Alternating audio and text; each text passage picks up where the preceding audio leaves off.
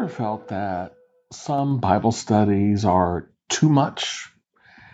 They're too long, they're too deep, they're too serious, they're too theological, and yeah, maybe they're too boring. Well, we're going to try to remedy that with this podcast, the Where's God? Finding Him in the Small Stuff Bible Study. We're going to take a close look at Scripture. We're going to look at the cellular base of what God was saying through His Word, but we're not going to make it too much of anything. We're going to try to make it just right for everything.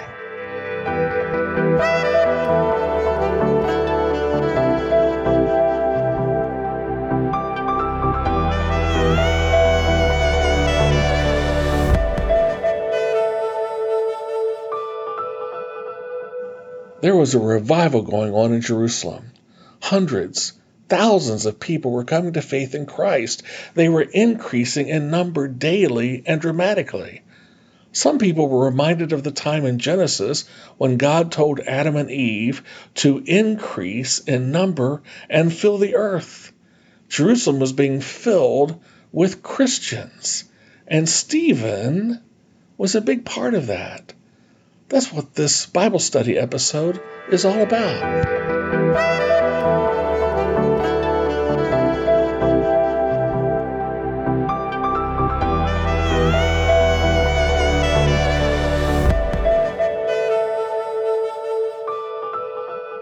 Last week we looked at Acts chapter 6. We're going to be back there again today.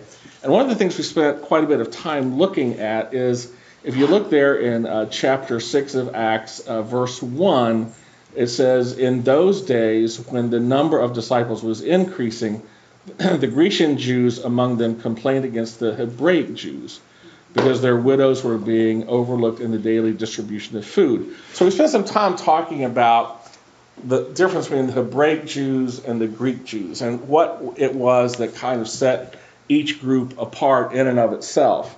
And one of the things we said is that the Hebraic Jews were from Jerusalem, from Judea. They were from this area. They knew how to speak Aramaic, which was the language of that area at that time of the Jews. Aramaic is the language that Jesus spoke when he was conversing during his time. And they also knew how to read, generally speaking, the Hebrew of the Old Testament. Whereas the Grecian Jews, or some translations would call it the Hellenistic Jews, they were Jewish, but they weren't from the local area. They were from outside the immediate Palestine, Judea area. And they had come to Jerusalem probably for Pentecost, and had been caught up in following Christ and became believers. So they're all believers. The Hellenistic or Hebraic Jews are believers in Christ and followers of Christ. So are the Grecian Jews. They're believers as well. But the Grecian Jews came from outside the area. They didn't speak Aramaic. They spoke Greek. They didn't read Hebrew. They read Greek. And so there was this kind of, a pecking order. I don't know if I want to call it a division per se, not really. But, there was, hey, us and them. We are the Hebrew Jewish believers. You are the Grecian. And there was some, I'm sure, in the minds of some, that one was a little superior to the other. And that would be that, hey, we speak Aramaic. That's the language that Jesus spoke. We read Hebrew, which is what the Old Testament was written in. You speak the Greek. That's the language of the world. And you don't read Hebrew, and you read Greek, and that's the language of the world.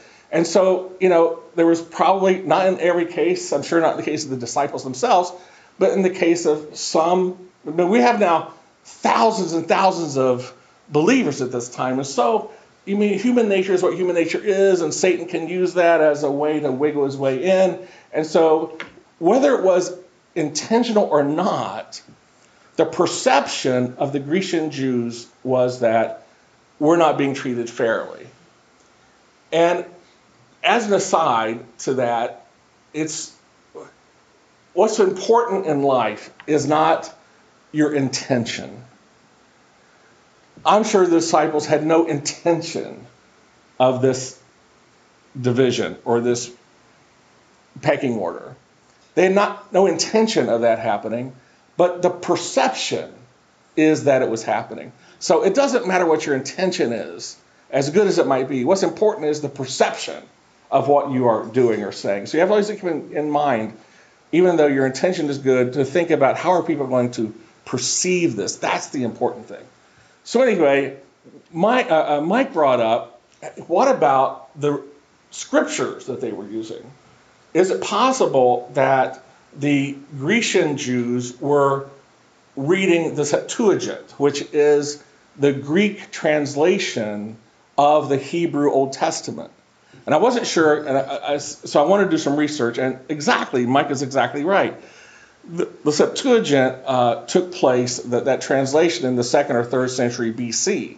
And so at this point in time, it was readily available. I won't say readily, back in that day, nothing was readily available. But if the Greek Jews were reading the Old Testament, they were reading it from the Septuagint, which was the Greek translation of the Hebrew Old Testament. So I wanted to bring in, to give you a little bit more of the history of that, which I think is very interesting, and I hope you find it interesting too. This is David Palmer's book that he wrote called A Casket Empty.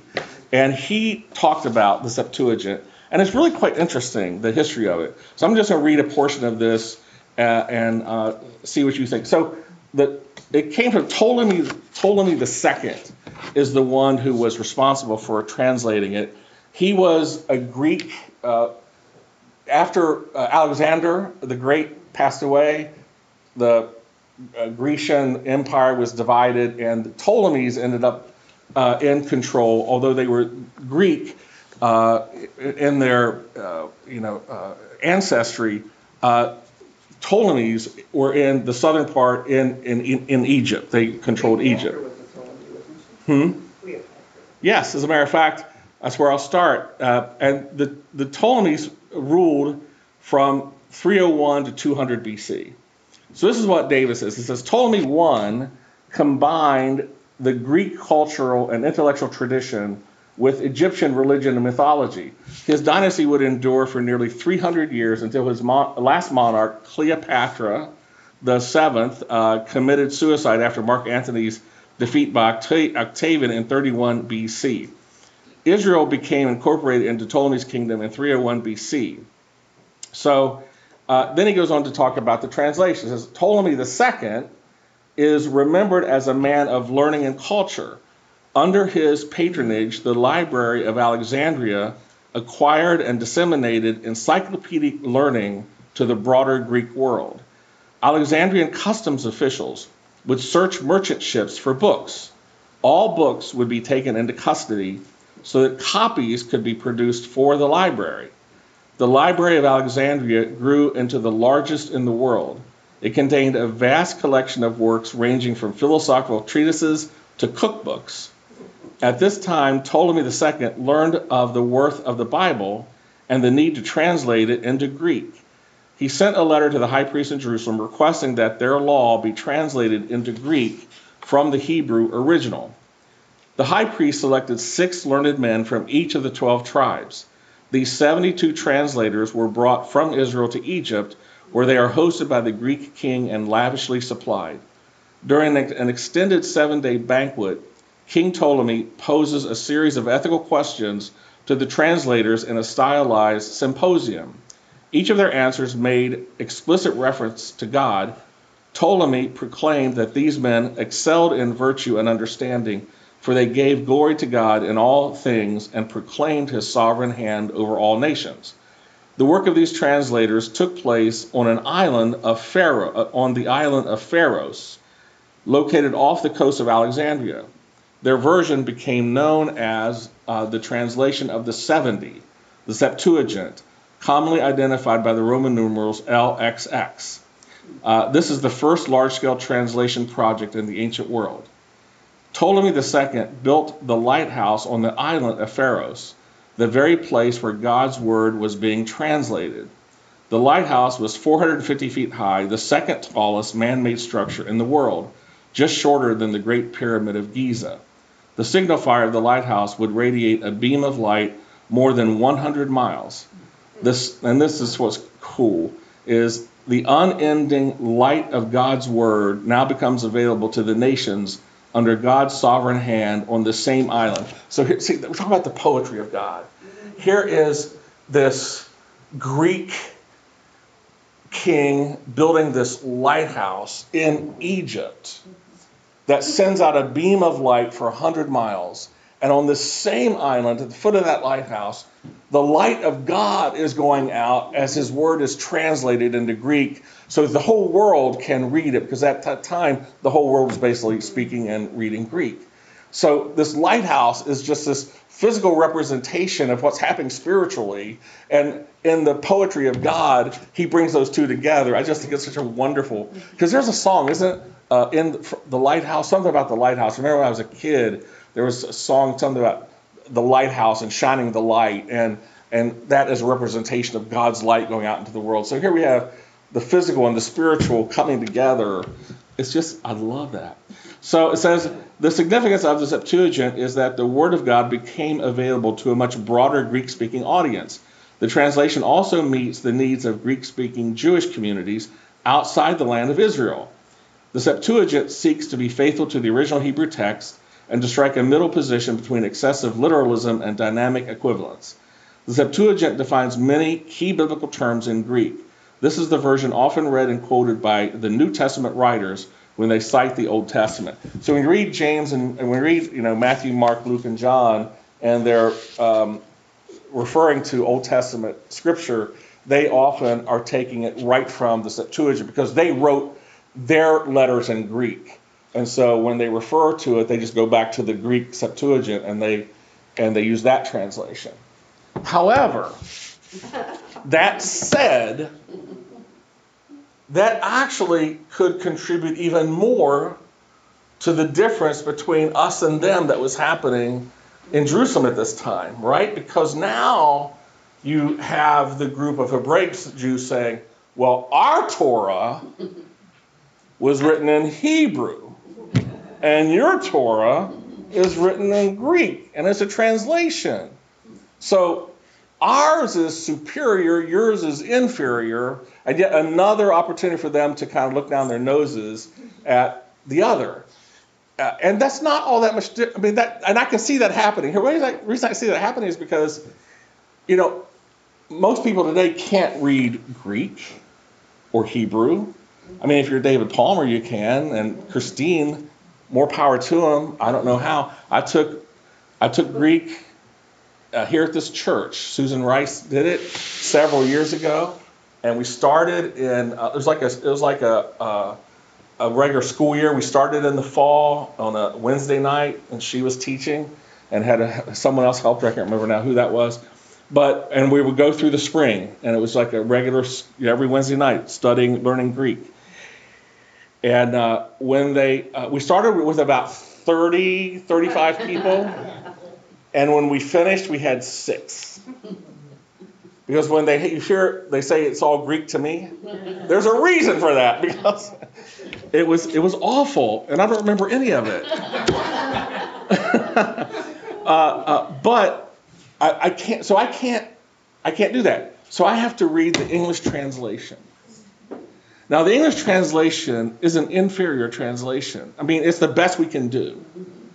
But to really get the beauty and the depth and the real meaning of it, you really need to read the New Testament in Greek. And you really need to read the Old Testament in Hebrew. And if you can't do that, you get the best we can do, which is English, which is okay, but it's not really as good. And so those people who can read Greek and Hebrew, I could understand if they would say, you read the English translation of it. So this is the kind of thing that was happening there. Hey, the Greek was the best we could do. But before that, I mean, I can understand that they would say, you don't even know the Old Testament. You can't read it. Why I mean, you never even read the book. you're not getting the real language. Yeah. I mean, I can understand that discrimination. I mean, know what you're talking you've heard about. this example many times, but it's so true. As an example, in English, we have one word for love. What kind of love is that? Is that the love for me for my wife? Is that the love for me for my sister? Is that the love for me for God? You got to tell from the context, right, of what it means. But in Greek, there's a separate, different word for each of those. So the agape is the love of God. Phileo is the God for a brother and for a sister. So you know from the word in Greek which one they're talking to. In English, you have to figure it out. So that's one example of why Was Kurt Backlund come on and help? Kurt Backlund? It might have been. It's several years ago, so I don't really remember. Yeah. But I mean, the fact that Susan could, I mean, the people who can do that, I just admire because it's so difficult. So praise the Lord that they can do that. Were you written? 200 BC, what did you say? Yeah, it was 300 to 200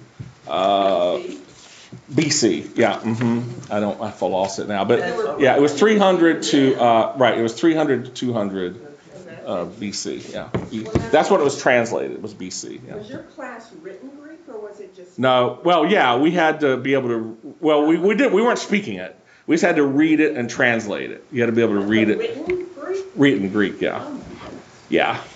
Let me see here. We have study tools that can help us with some. Yeah. Oh, well, we had David Hansen come in. We had David Hansen come in, and he was a pastor at the time, and kind of tell us how he did it. And he said, "I got a computer software that I can Google Translate." Yeah. So this Susan gave us it's a bookmark, and it says in Greek basically something like agapatoi, agapane, I don't know, all this. So I had to write in the back so I would remember what it says. So what it says is, "Beloved, let us love one another, for love is from God. We love because he first loved us." That's what that says, but it's in Greek. So we had to be able to do this and read it and translate it. As I said, I don't remember any of it. And so what I use is books that tell me this means that. I do look it up as I study, because I do find that sometimes when I look to the Greek, it's like, oh my gosh, now I never saw that before. And when you look at the Greek, oh, well, that means so much more to me now. It doesn't always happen, but sometimes it does, and it's really cool when it does. So, okay, so let's go ahead and get started then on our covering new ground today. So we're still in Acts chapter 6. And let me kind of read from verses 1 through 5, which is what we did last week, and then we'll pick up with we went through 1 through 6. We'll start at verse 7 today. So Acts 6, verse 1. In those days when the number of disciples was increasing, the Grecian Jews among them complained against the Hebraic Jews because their widows were being overlooked in the daily distribution of food. So the 12 gathered all the disciples together and said, "It would not be right for us to neglect the ministry of the word of God in order to wait on tables." Now remember, waiting on tables wasn't just serving the food, cooking and serving the food. That was certainly part of it. But it was more encompassing than that. It was also dealing with the money that was coming in. So people they would sell their property, they'd bring the money in.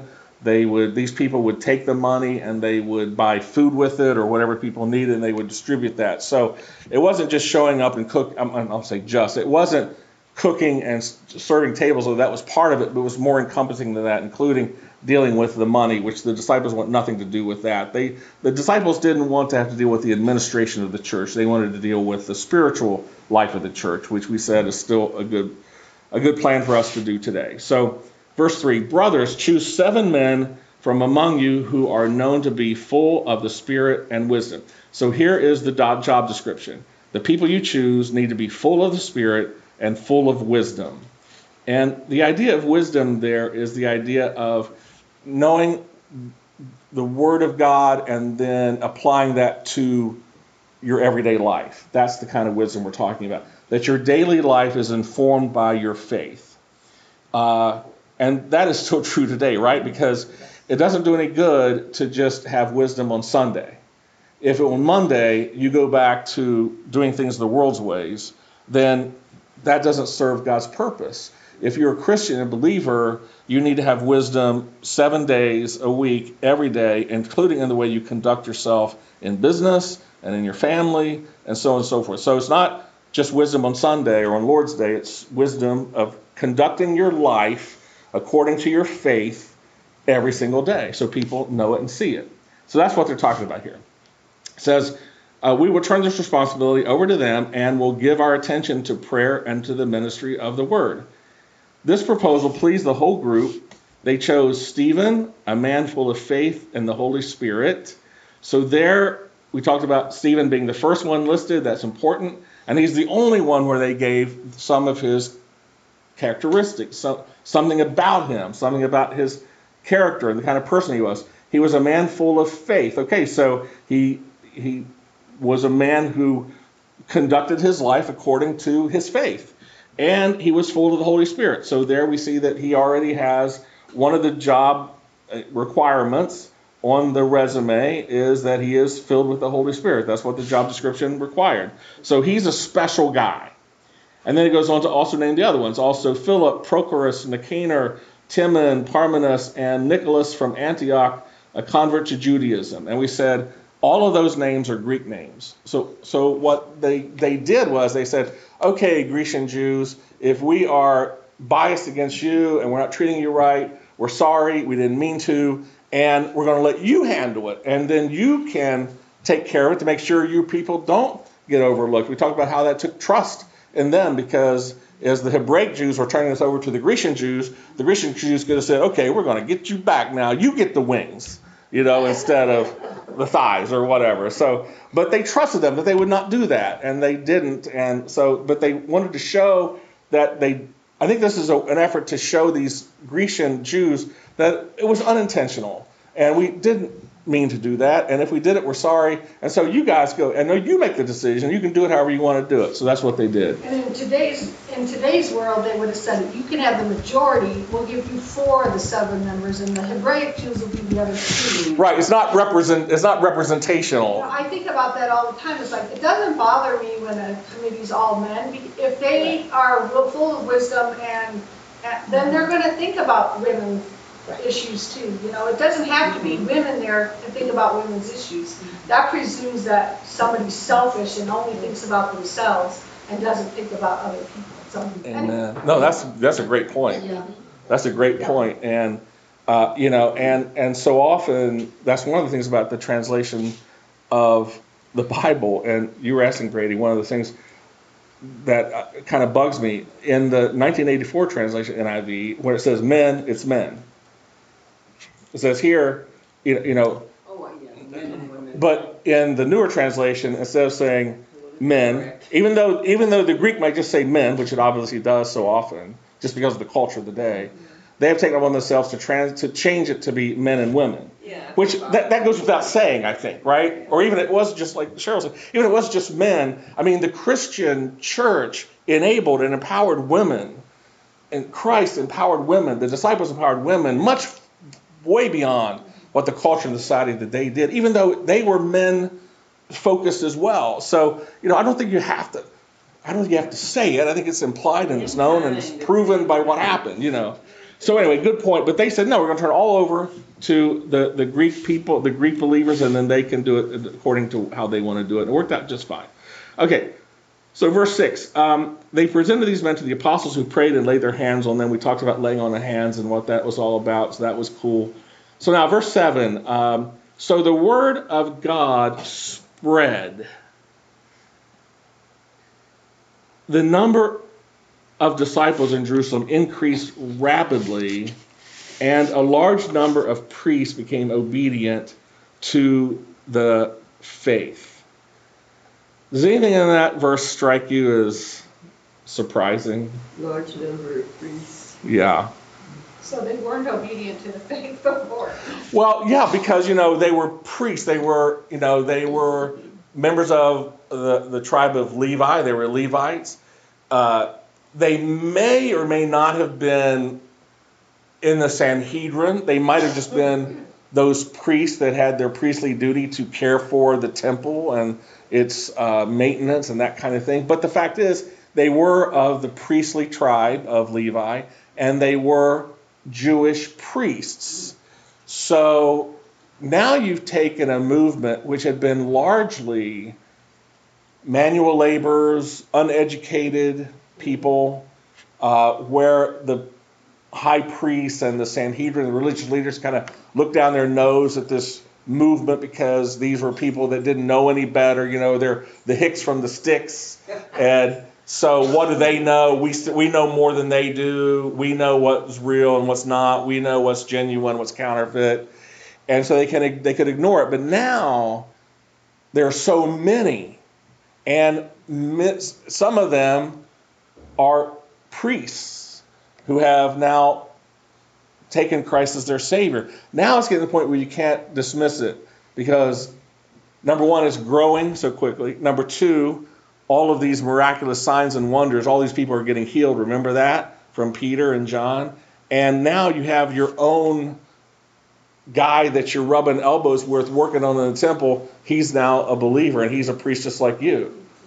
And if he believes it, then maybe you have to reconsider what you're thinking there. And it says here, I think it's something that's kind of subtle, but I think, before I get to that, before I go off on that tangent, let me say this. If you remember a few weeks ago, we talked about Gamaliel and how he stood up and defended Peter and John. And we said, why would he do that? And we said, well, maybe he's starting to have some doubts himself about maybe this is a real thing, that this Jesus movement is maybe it's not just counterfeit and wrong. Maybe it's right. Maybe it is really of God. And so maybe he's having second thoughts about that himself. We talked about how not only was it what he was hearing from Peter and John and seeing all the miracles and seeing the people converted, but possibly too that in the Sanhedrin, he was the president of the Sanhedrin, and maybe there were people inside the Sanhedrin who were becoming believers and who were influencing him, like Nicodemus, like Joseph of Arimathea. And now we have exactly what this basically is saying, the same thing, is that there were other priests who were now evangelizing and talking and coming to Christ. And so, he was being influenced maybe by hearing what they had to say. So maybe that they had his ear. So this is exactly how it's working out. That might be one explanation as to why Gamaliel did stand up for them and in the way that he did at that time. That, hey, this is something now that is something that, because of what's happening and how it's happening, how quickly it's happening, how it's overwhelming in the things they're doing and saying, the results of it, that we need to think maybe God is a part of it. We need to be careful here about how we move forward. And so here we see that it's the priestly community was indeed maybe helping influence him and other people in that priestly tribe to come to Christ or consider Christ as well as being authentic and real and truly from God. So, but the thing I want to point out that's a little bit subtle, as it says, so the word of God spread. Well, why? Because now the disciples are no longer cooking and serving and taking care of the money, right? They now have set up an organization that allows the disciples to do what? Pray and preach. And so, because I think that the disciples now are free, there's only so many hours in the day, right? There's only so many hours in the day.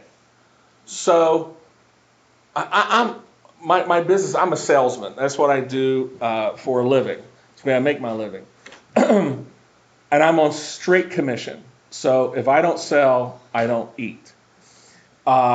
So, it's important, to and when I first went to work for this company, they said, there's no limit to the amount of money you can make. There's no limit. I mean, you sell, it's, however much you sell, you're going to make that much money. And I believed them, which I shouldn't have. And because what I have found over the 30 years I've been there is that there is a limit to how much money you can make. And the limit is there's only so many hours in the day. I can only do so much. And so the disciples are in the same way. When they have all the administration to do, there's only so many hours in the day. That's hours away from preaching and teaching and praying. But free from that now, they have more time. They're out doing more preaching and praying and teaching. And so the word of God is spreading. It's because they're out there with more time to do what they were called to do. Praise God. So I think this church does a great job, but for churches that expect their pastors to do more than praying and preaching and teaching and the ministry, they're hurting themselves, because the preacher is called to bring people to Christ and disciple and evangelize, and there's only so many hours in the day, and they can be much more effective if they have more time. They're given more time to their congregations to do it. So that's what's happening here. So that's all good news. Okay, so let's look at verse 8. Oh, wait. There's one of the things that's really important here. I don't want to miss this. Let's go back to verse 7 for a minute. Okay, so look here at the word. Okay, the number of disciples in Jerusalem increased. Okay, go back in your Bible to Genesis chapter 1. Genesis 1, verse, 28, I think it is. Genesis 1. That's the beginning, isn't it? Okay.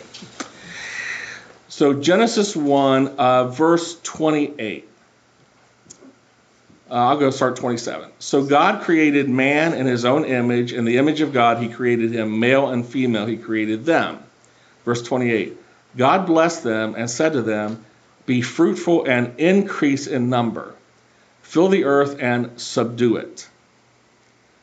Rule over the fish, the sea, the living creatures. So the word there, increase, in Genesis 1:28, in the Septuagint, in the Greek, is the exact same word as Acts chapter 6, verse 7, where it talks about the number of disciples or believers in Jerusalem increased rapidly. It's the same Greek word. So it's interesting, isn't it, that Luke chose that word to describe what was happening in Jerusalem at this time. And I'm thinking that, maybe Luke was trying to parallel the two. And the idea, I think, is that when God created this perfect world and the perfect man and woman before the fall, that he called on them, one of the first things he told them to do, if not the first thing, is to increase and fill the earth and subdue it. Go out and fill this earth, increase and subdue it, bring it under your control.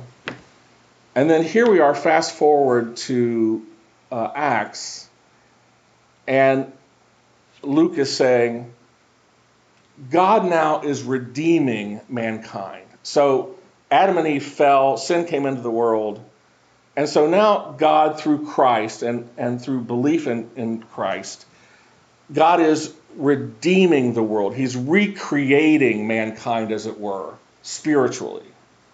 And so when he recreates man by redeeming man and forgiving man and taking away his sin, again, the first thing God isn't speaking here, but through Luke, God is speaking. He's saying increase, and he's helping that to increase again. And my thought then is, logically, the implication is that spiritually he's asking us to do now as believers what he asked Adam and Eve to do physically when they were first created in the garden. And that is, we also are called to increase spiritually, not physically, but to increase through spiritual means and to fill the earth with believers and subdue Satan through our faith. So what God called man to do physically in Genesis, here now in Acts, as the new creation of man begins, the recreated man, the redeemed man, spiritually, he's telling believers to do the same thing. Increase in the world spiritually, make believers, make disciples, spread the good news, spread the word of God, and fill the earth with salt and light and believers and subdue it, overcome Satan. The problem is the fall. The problem is when sin came into the world, when Satan was given an open door to the world and to man, immediately it became a lot harder for Adam and Eve to subdue the earth physically, didn't it? That was part of the curse that God put on the land. Now it's going to be, you're going to have to toil. Now you're going to have to sweat. Now it's going to be hard to produce crops and so forth. And so same way today, it's hard, it's difficult for us to subdue the earth and increase as Christians because we have a battle now. We have Satan, we have sin, and so what God wants us to do and intended for us to do, instructed us to do, has become difficult and a battle because Satan and sin are now in the world fighting against us, as it were. So that was, I think, something very interesting that I wanted you to see in that. So let's go on then. Verse 8, it says, now Stephen, a man full of God's grace and power. So now we get even more about Stephen, okay? We get even more of his qualifications. Before, up in verse 5, we got that he was a man full of faith and full of the Holy Spirit. Now in verse 8, we find he was a man full of God's grace and power. So this was really some kind of a guy here, this Stephen. God's grace. The idea of God's grace, I think, is that he didn't hold a grudge. He was easy to get along with. God's grace. What's God's grace? Is forgiveness. God's grace is overlook. I don't overlook, but I allow you to find a way to be forgiven, so we can have a new relationship. Well, that's the same thing that we find sometimes difficult to do in our own lives, that we need to be able to forgive people and create a new relationship or renew a relationship. So I think what they're saying here is Stephen, he was full of God's grace. He was a guy that, you could get along with, and he was forgiving in his ways, and he was, easy to like, as it were, and he didn't hold a grudge, and he gave you grace yourself as he got grace from God. Because to give grace, I think you have to get grace. When you get grace, you should give grace. And if you don't give grace, then, what good does it do you to get grace? I mean, it is good for yourself, but it doesn't do good for other people. So it's like, take your ball and go home with it. Well, that doesn't make it fun to play. So anyway, and he was full of power. Well, what kind of power? Well, look what we find out, what kind of power. He did great wonders and miraculous signs among the people. Does that sound familiar to you? Well, because who has been doing that up till now? Jesus did it. Peter did it. John did it. The 12 did it. But now Stephen is doing it. Great wonders and miraculous signs among the people. Now I think that's significant. And the reason I think it's significant is because, you can look at Peter and John and the disciples and say, well, of course they could do great signs and wonders. They were disciples, for goodness sakes. I mean, great for Peter. I mean, he can do those amazing things, but he is Peter after all, and John and so on and so forth. But here is Stephen, who was not a disciple, or was not an apostle. He wasn't one of the 12 who walked with Jesus. He wasn't one of the 120 early believers. He was a latecomer. He came after Pentecost during one of those great times when we said we have the 3,000 that came and the 2,000 that came and more are coming. He was one of those people that came afterwards. And not only was he a latecomer to the faith, as it were, at this point, but he's also a Grecian Jew, right? He is one of those that came from outside. So you look at Stephen and say, well, my goodness, if Stephen can do it, then maybe there's things that I can do too. I think it's significant because here for the first time that we have in Scripture, it's not Jesus doing it, it's not an apostle doing it, it's not Peter doing it, it's not one of the 12 doing it, it's a believer that came afterwards.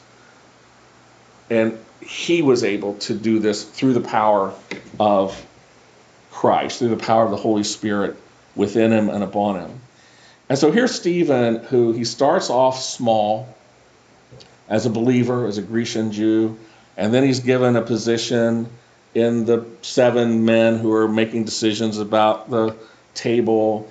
And now all of a sudden, here he is doing these wonders and miraculous signs. And sometimes that's the way God works, is he gives you a small thing. And then if you're faithful in that, he gives you a bigger thing. If you're faithful in that, he gives you a bigger thing. And, and at some point, maybe you get to the point where you're right where he wants you to be, and that's where he uses you. But in order to, if you have a desire to be faithful in a big way in life, it's a good idea to take small steps and start small and be faithful. And that's the way God often does it. And that's the way he did it for Stephen. And now here Stephen is, and he's rocking and he's rolling. And he has this great reputation, a great reputation, a man who is full of wisdom and the Spirit and God's grace and power. And now he's doing this wonderful, amazing thing. And I think, whom God chooses, God uses. If God chooses you, he's going to use you. And we all are different. We all have different gifts. We all have different things that we do, all different ministries that we have, but we all need each other. And that's important. But be faithful, and God has given you to do whatever it is, and he will open that door for you. I think it's interesting too that there are certain times in history when God puts just the right people in just the right place at just the right time.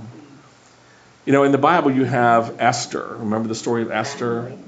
And where she was so afraid, as it were, intimidated to go see the king, Mordecai, for Haman, what Haman was doing. And Mordecai says to Esther, well, maybe God put you in this place at this time just for this purpose. You can't shrink back from that now.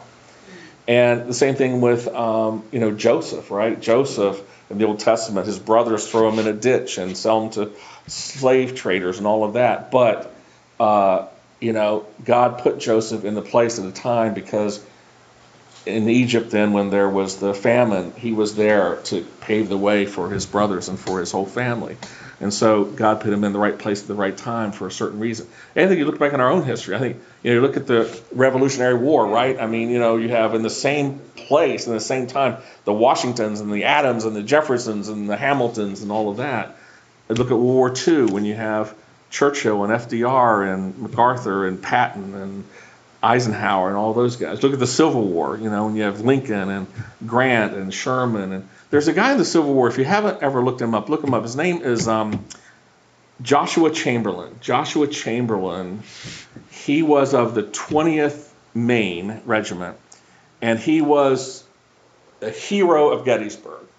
And he was brave, and he held his spot, and he was recognized as one of the great heroes of that battle, one of the great heroes of the Union Army. And when Lee surrendered at Appomattox Courthouse, Joshua Chamberlain was the one who took the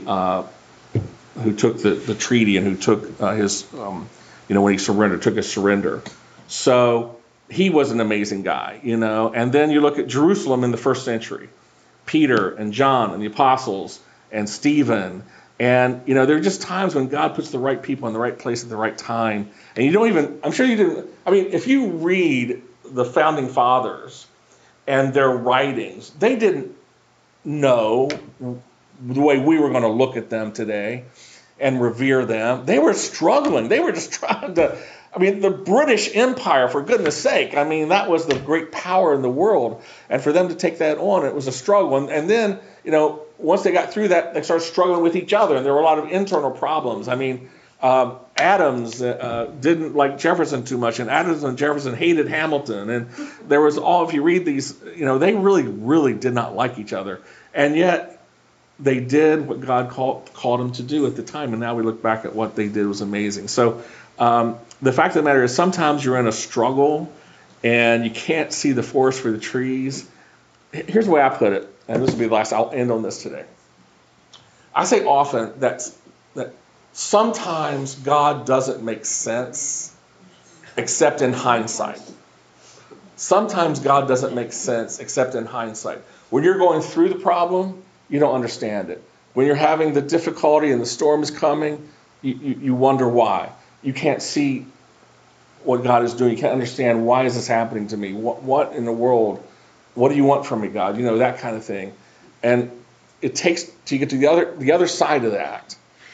And you just have to have patience. You just have to wait on the Lord, because he'll see you through. And when you get on the other side of it, it doesn't make sense at the time, but often, almost every time, when you get to the other side of it, it's behind you, you can look back and you say, okay, I got something from that. I learned something from that. I grew from that in some way. And now looking back on it, now it kind of makes sense to me. At the time, I didn't understand it all. Mary? You mentioned Joseph, and I heard a minister say this week,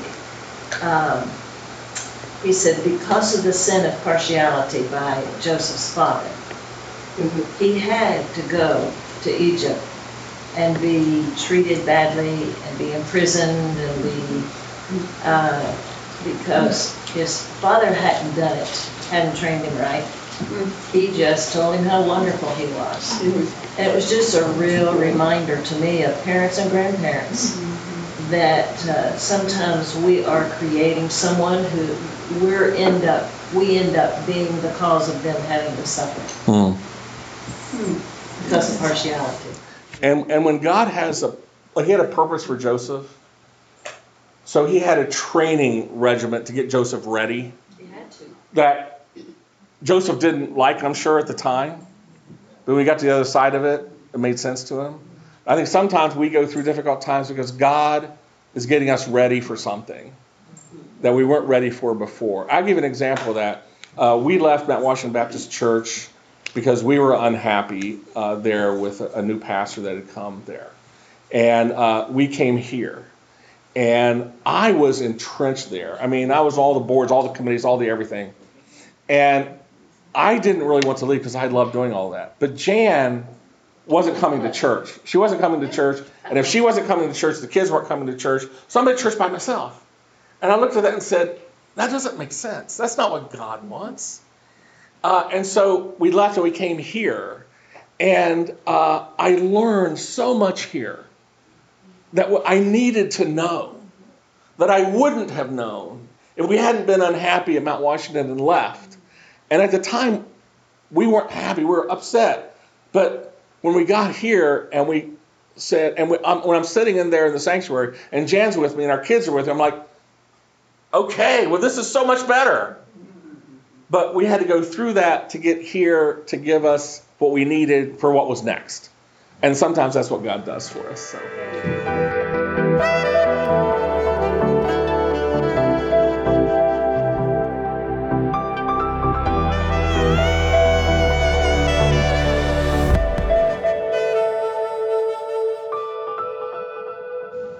That concludes this episode of Where's God? Finding Him in the Small Stuff Bible Study. I pray that you've learned something new about the Lord today, and He's given you some new insight into who He is and how much He loves you. Remember, the eternal God is our refuge, and underneath are the everlasting arms. May in that refuge today and those everlasting arms you find the provision that you need, the protection that you need, the power that you need, and through those, the peace that you need. Remember, He said, my peace I give you, peace be with you. Shalom.